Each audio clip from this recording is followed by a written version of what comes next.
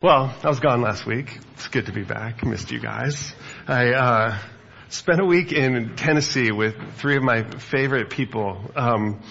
We, a couple years ago, walked the Camino for the first time and met these three ladies from Nashville that we totally just fell in love with. And they all summer at this, I guess summering is a thing you do. I mean, everybody in Laguna just goes to Europe apparently this summer.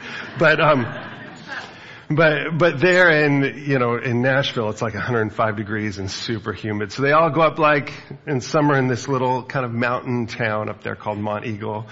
And so I learned about this, Chautauqua. Has anybody heard of this? Okay. So yeah, I think here on this coast, we don't really do this. But on the East Coast, there's a number of these places, which is like an intentional spiritual community. And so what they do is, it's a Christian faith tradition, but they bring in kind of an ecumenical thing where they bring in pastors from, all different lines and denominations, to speak for the week. So I was the pastor in residence last week, and, we just sat on porches basically all week and chatted with our friends. And that's what you do, right? You sit on a porch when you're in the South. And, anyway, these people to me are three of the most joyful people that I know. All the hospitality there was wonderful. But as a visiting pastor, you start to get to know people, and then you have this time set aside where I could just meet and chat and get to know them a little better. And sure enough, you find that underneath all that joy, in every single story, is struggle, is pain, is things that everybody is carrying. And I was struck by just the basic human experience of struggle, that some of the most joyful people that I met are walking through some dark places right now and reaching out for somebody to come alongside them and walk with them through that space. And realizing as a church, this is so what we do is come alongside each other. That every single person, if we went around and asked each one of you, what are you carrying right now? What are you struggling with? Every person here could answer that question, I think. And this idea that we're not finished, Lily sang that in one of the songs this morning, that I'm not finished, is one of the things to me that helps make sense out of this and what we're here to do. That all of us are here not just to savor the joys of life, but to grow, that there's a work that is happening in us. And this verse in James you've heard so many times, but I'm going to read it for us again today, where he says, "Count it all joy, my brothers, when you meet trials of various kinds. For you know the testing of your faith produces steadfastness. And let steadfastness have its full effect, that you may be perfect and complete, lacking in nothing." And this process goes our whole lives. I don't care how old you are. You're still in it. Still in it, Gil. Just teasing. Well, you are still in it. Yes. We're just not finished ever in this, that we're constantly going through this deep work to make us steadfast. And I think it's such an interesting idea that perfection, completion is somehow equated with endurance, with steadfastness. I think so that we can be successful, right? So that we can be accomplished, so that we can receive finally the glory we deserve. And that's not really what the assignment is it? It's about a slower, deeper work taking place in our hearts, making us steadfast. And I like that word. I feel like it has a lot of the same texture as integrity, right? That there's a purifying that's happening within us of our motives, of our ego, of those fears and anxieties that constantly trouble us, that these things are being slowly worked out of us. And it's not so much in the joys as much as it's in the struggle. A friend of mine wrote a book on tempering. And to me, it's been really helpful in understanding this process. That you take metal. Are you familiar with tempering? It's basically where you take metals and heat them to extreme heat. And then you pound it, right? Over and over and over. And then you cool it. And then you heat it again to extreme heat. And you pound it and pound it and pound it. And what this does to metal, it changes it. It changes it in its very essence. It makes it stronger and it makes it more flexible. And it's such an interesting combination of two things, right? The flexibility, there's a softening and a hardening. But the reason you need that, if you're going to have a tool that you're going to use, say, to dig rock with, it can't be too hard because you'll just shatter it. That the strength of that creates almost a brittleness to it. That the flexibility is also part of it. This is how you can make a metal spring that lasts forever, right? It's got all this sort of flexibility built in. How do you do that? Through tempering. And so steadfastness, that kind of is a lens, because again and again throughout Scripture, this idea of fire refining, right? And we think of that mainly through getting rid of impurities. But often we don't see how it's tied to this strengthening in us. Making us not just strong, but flexible, softening our hearts at the same time. And in our lectionary reading, we've been looking at this story of Jacob and going through this section of Genesis. And again, I love this about Scripture, that it's so honest about its people. They're all of us broken, right? God is letting these people carry forward the blessing, but they're deeply flawed. And you get the feeling that even in that, the depth of the lesson is seen through the flaws, through the journeys that they're taking. And Jacob is this man with deep insecurity. He's second born and lives with this constant inferiority of his brother. But he's got this prophecy spoken over him that even though he's the second born, he is going to be the one that the blessing is carried through. And this breaks with custom, it breaks with tradition, but it's something that God apparently decided he was going to do. We don't necessarily know why. But in that switch, in that going against culture, you have a problem, a dilemma that's created, because Isaac, his father, loved him, Esau, his older brother, more than Jacob. So already you see this broken family system right there. And you see this coveting of Jacob, of his brother who fits all the strong manly characteristics, right? He's strong, he's aggressive, he's impulsive, he's kind of shallow. And he's violent. He's just this big brute of a guy, but kind of fits the bill of what we often respect. Jacob is smaller. Jacob likes tents. He likes to be indoors, and his mother loves him more than Esau. And so with this prophecy that she's received, they do what people do. They basically say, well, here's God's promise. How do we take and twist that in our own way to make it our own? How do we make this thing actually come about, right? And what we find is that Jacob, in his insecurity, becomes really conniving. He basically fools his brother out of his birthright, lies to his father to steal the blessing. He's just sort of a shady guy. And this is the one that God has trusted. And when Esau realizes that he's been fooled, he, like Esau does, says, you're dead, right? Like, I'm going to kill you. And Jacob ends up fleeing to his uncle's house, Laban. And there kind of fills two purposes. He's able to find a bride. Actually, he gets two brides because Laban, his uncle, tricks him. But he also is able to avoid his brother Esau. And there in this place, Jacob starts building wealth.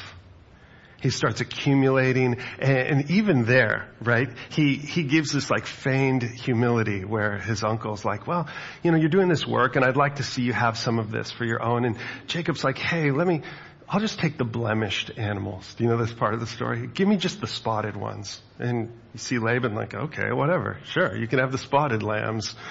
Except that Jacob then starts crossbreeding them with the strongest ones. And he does this like he puts the food out by his lambs. And so the stronger ones come and breed. And pretty soon Laban doesn't have any sheep left and Jacob has all of them. So spotted but really strong.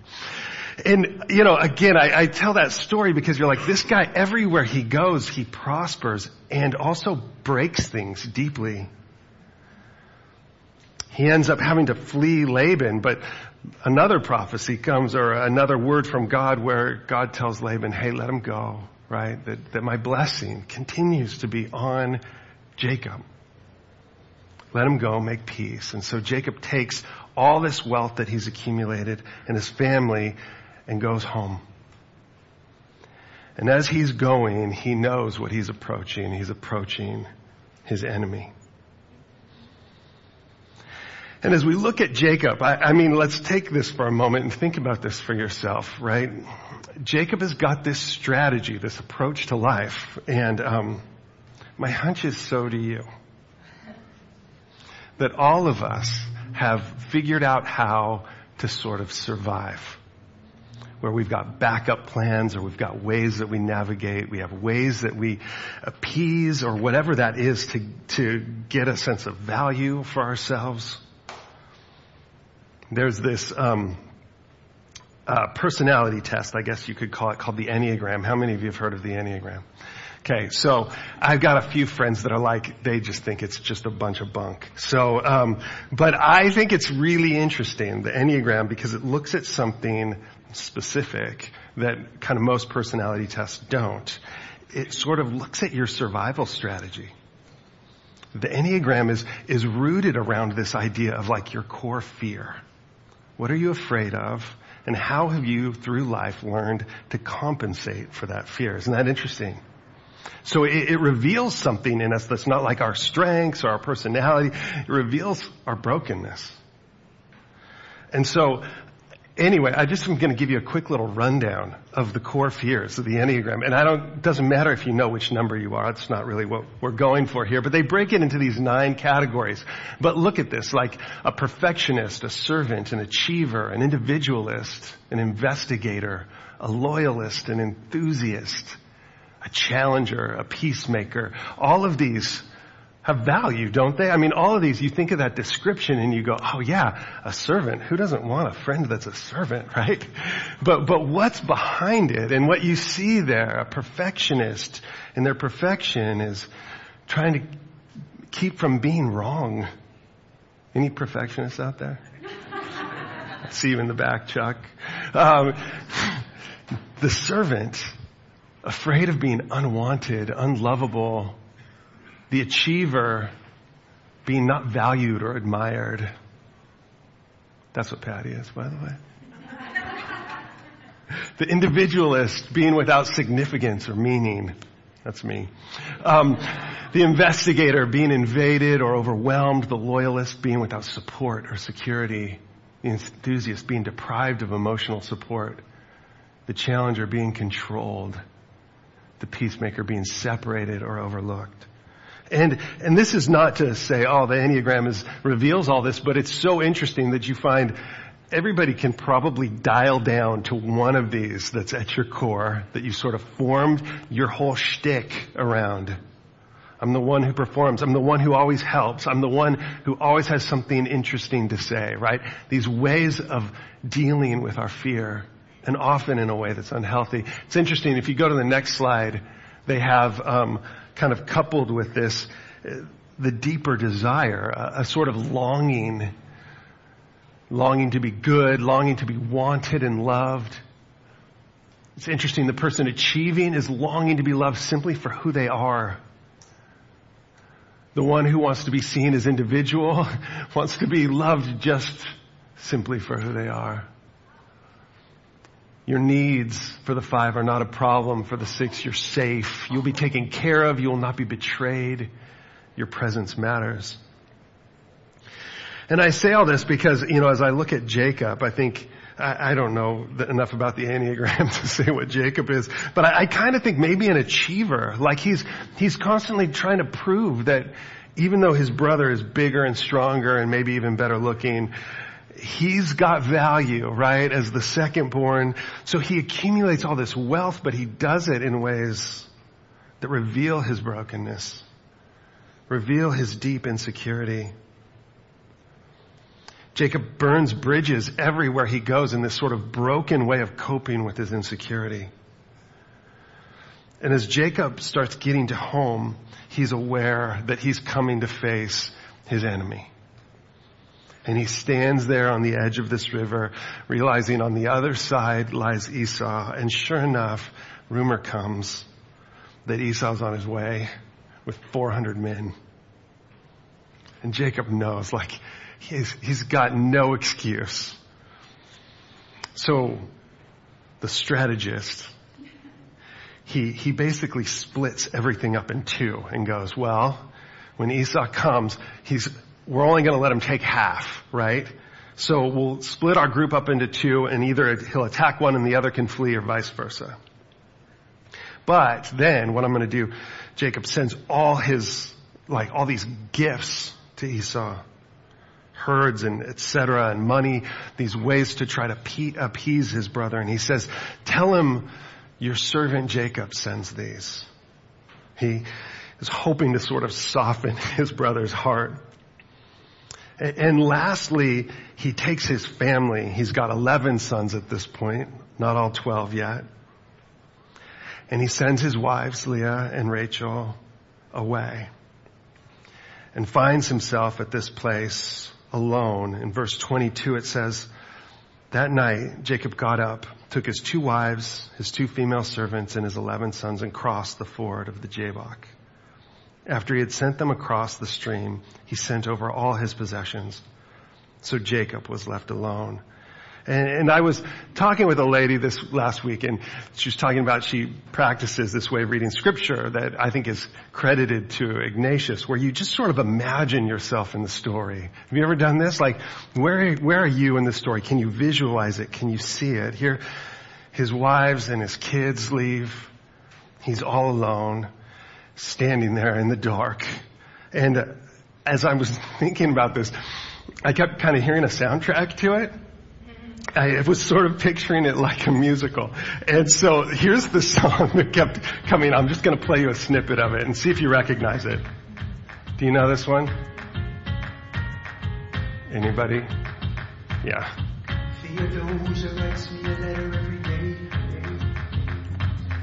It's from Hamilton.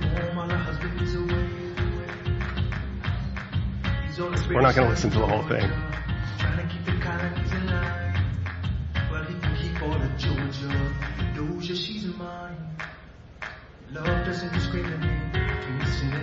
Such a good song.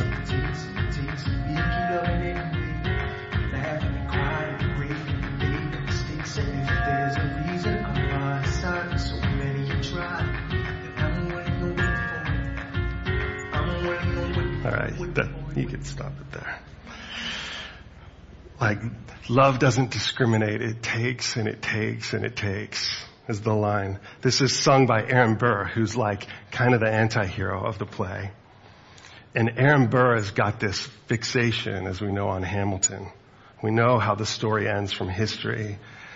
But you see him here, he starts off like justifying an affair that he's having. And he does it by talking about, hey, like love it's arbitrary. It just sort of shows up. It just sort of takes. And I'm going to take this man's wife for myself. But as the song goes on, he talks about the legacy that he's received from his grandparents and how they left him with all this responsibility. And he goes into this like, death doesn't discriminate. It takes and it takes and it takes. Moves from there into who he is. He says this line, he says, Aaron Burr, I'm the one thing in life I can control. I am an inimitable. I am an original. I'm not falling behind or running late. I'm not standing still. I'm lying in wait. And then he shifts in this song to Hamilton. He says, Hamilton faces an endless uphill climb. He has something to prove. He has nothing to lose. Hamilton's pace is relentless. He wastes no time. What is it like in his shoes? And I'm picturing this because here's Jacob, totally vulnerable, fixated on Esau, the one who he's measured his whole life based on. He's seen his whole worth through a comparison to his brother and lived in this inferiority and lived out all this brokenness, poured that out on others, cheated other people out of what was rightfully theirs. And in this place, he's justified it because he views the world as like just cold, arbitrary. It just takes. And Jacob's this survivor, but here he is in this place of his brokenness alone. And I think he must be terrified. He's going to meet his enemy, and he's prepared for what might come, prepared for an attack. But interestingly enough, Jacob in this place of brokenness is attacked. And as he's standing there in this place, kind of from behind, comes an unknown figure and grabs him. And I can imagine if you're Jacob, you're like, oh no, Esau. And in our passage it says, a man wrestled him till daybreak. When the man saw that he could not overpower him, he touched the socket of Jacob's hip so that his hip was wrenched as he wrestled with the man.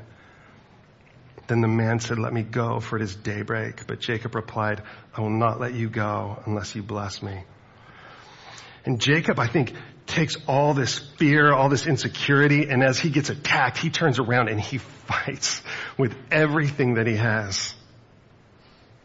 He fights all night, which tells you that they're equally matched. Kind of goes from Hamilton all of a sudden into like John Wick, where they just pound each other all night long. Like, how can somebody get punched that many times, right? They fight all night. And Jacob wins. Barely. Jacob's able to kind of get the advantage here and holds him. And this person that he's fighting, who he doesn't know, he's looking, he can't even see his face. I imagine it's like pitch black in this fight. And all of a sudden, Jacob is saying, I will not let you go unless you bless me.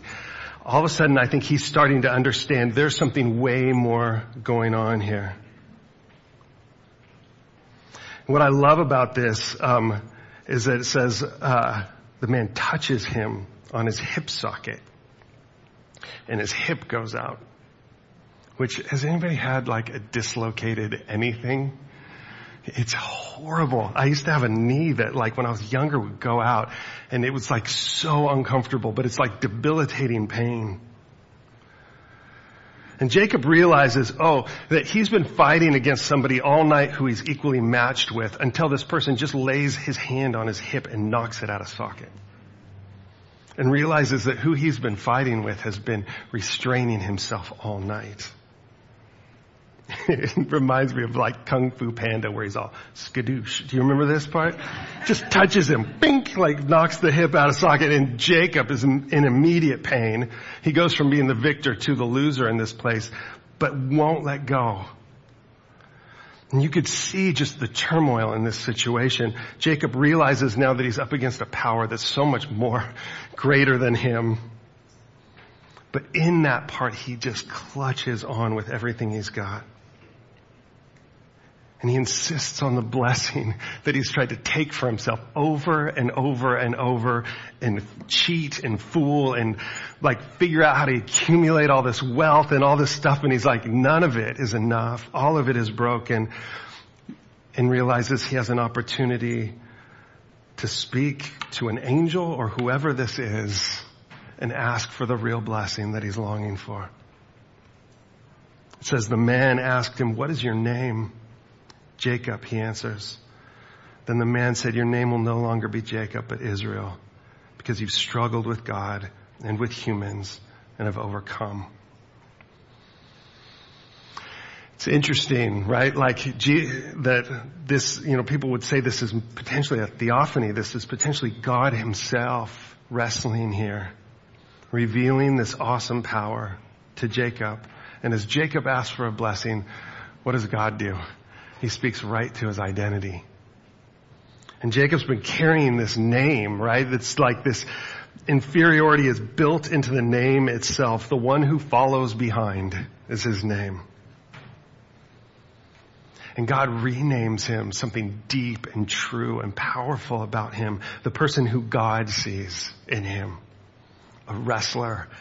And I think God says it with such like warmth, like you are the one who didn't give up. He has been the one who has endured in this fight, as broken as it is, all the way along. Jacob has discovered something, and in this, God gives him a new name. I wonder if when we think about longings, how it's connected all the way down to our identity, all the way down to our name. Those names matter so much. And in this fight, I think it's fascinating because we see a side of God, this relentless side of God that wants to be wrestled with. Like a God that's saying, come after me, come get me. There's a quote from Richard Rohr where he says, in the first half of life, we fight the devil and have the illusion and inflation of winning now and then. In the second half of life, we always lose because we are invariably fighting God. Is that interesting? This is what Jacob has been fighting all along, is not Esau, not Laban. He's been fighting himself and struggling with God all the way along. And I think in this, like what you see is his heart being tempered and softened, shaped, ready to fulfill the blessing that God is going to give him. And he's been living in this really small story. He wants a birthright because he wants to accumulate more wealth or prove himself better than his brother. And this is the thing, back to Hamilton. Burr ends up taking Hamilton's life in this rage to try to prove himself. And you see it in such brokenness. This small story where he set this person up as his opposition. If I can just beat him, then I will be happy. And it's such a lie. It's such a small story. If Jacob can just beat Esau and he fights him all night and he wins only to realize it's such a small story. And God speaks into him a name much greater. And I think so often in life we do this. We fight against opponents that are just too small or the wrong object for us. That person where we're like, if it wasn't for them, everything would be great. Do you have somebody like that? If it wasn't for that one person at work, or it wasn't for that one family member, everything would be okay. That one person I'm at odds with, or the one person that's trying to hold me down. Gosh, and we will waste so much energy fighting against that person. And what we don't realize is that really we're fighting with ourselves. And we have a God who's so patiently pushing back against us, shaping us, tempering us. And Jacob's never the same. He's going to walk with a limp after this. He gets wounded, as it turns out, by God. And sometimes that wound is part of it. My daughter and I, years ago, were taking a martial arts class, and some of you are going to know the person that I had to spar with. Does anybody know Tom Hale? He's massive. And this was my sparring partner. And when we would spar, it's kind of a rush, and it's also terrifying. And but you're going to get in there. I'm going to get in there with this guy. He's like a deep water swimmer. He's like a bull. And they'd tell us go 40%, right? But one time Tom hit me and just cracked my ribs. But I hit him in the face before that. So I feel like I won, but man, I limped after that. And Tom would always be like, yeah, Jeff, just go full power at me. And I'm like, I can't. I'm a lover, not a fighter. But in this place, it's so interesting, the fight or the wrestling, it's, in some ways, it's so revealing of who we are. And Jacob fights with everything he's got. He wins against a God who has restrained himself and then is wounded, his name identified. And Jacob says, please tell me your name. But he replied, why do you ask my name? Then he blessed him there. So Jacob called the place Peniel, saying, "It is because I saw God face to face, and yet my life was spared." Jacob wins, but he loses, but he wins. And I think so often our lives are like this, that this is the way that God works in our lives.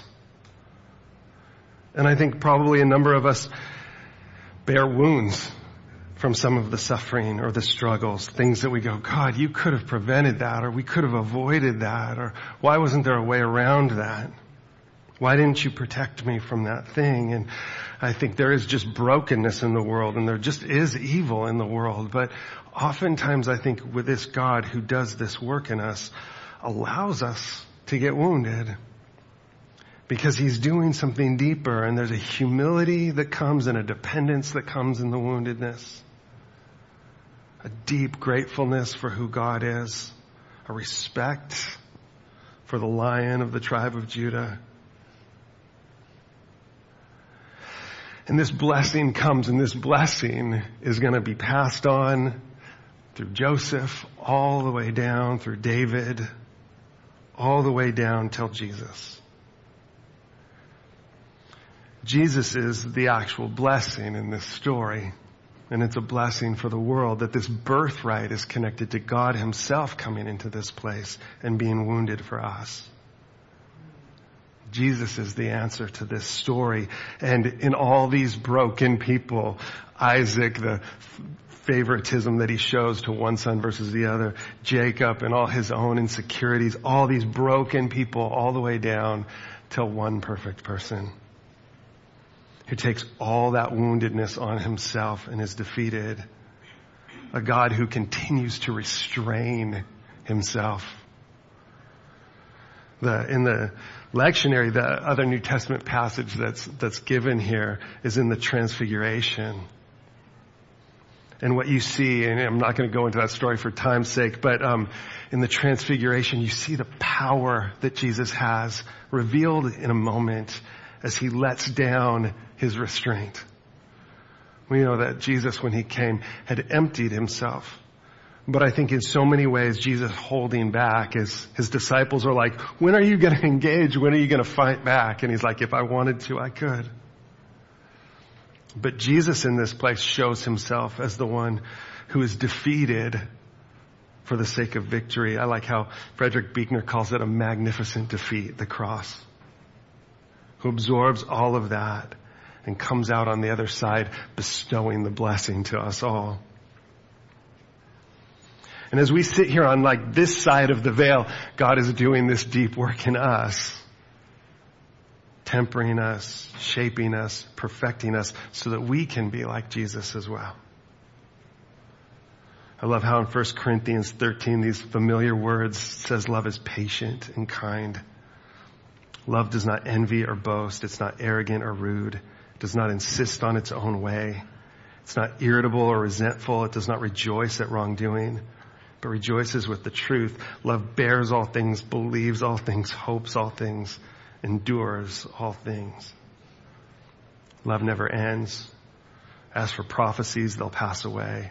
As for tongues, they will cease. As for knowledge, it will pass away. For we know in part, and we prophesy in part.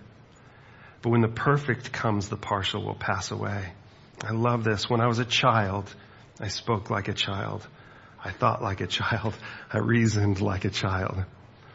When I became a man, I gave up childish ways. For now we see in the mirror dimly, but then face to face. Now I know in part, then I shall know fully, even as I have been fully known. What we find is that this wrestling with God is where we find our longings met. And although we get glimpses of it in this life, we have this promise that the deepest longings, not only are we being healed, but we're being drawn towards those longings. To go after God, to search after God, to wrestle for God, even if we limp afterwards, is worth it.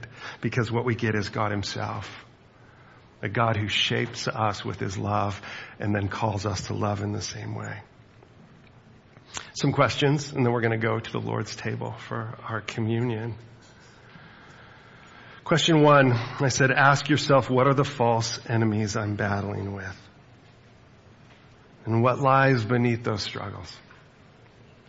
What am I striving for? What am I trying to prove? What am I going after? What am I trying to prove to myself? Number 2, how might God be inviting you to engage instead with Him? Instead of fighting them, what if you get in that ring with God and He's like, come at me, come at me. What questions would you ask of Him? What is the blessing you are truly seeking? Number 3, do you bear any wounds from God? Maybe disappointments or loss. Some of these we might never fully understand in this life. But how might these wounds remind you of your own fragility and dependence on Him? How might they reflect God's grace to lead you more and more fully into who you truly are? It's said that in heaven, God gives us a stone with our true name on it. I just think, what a beautiful picture that God in each one of you sees right into that heart something precious.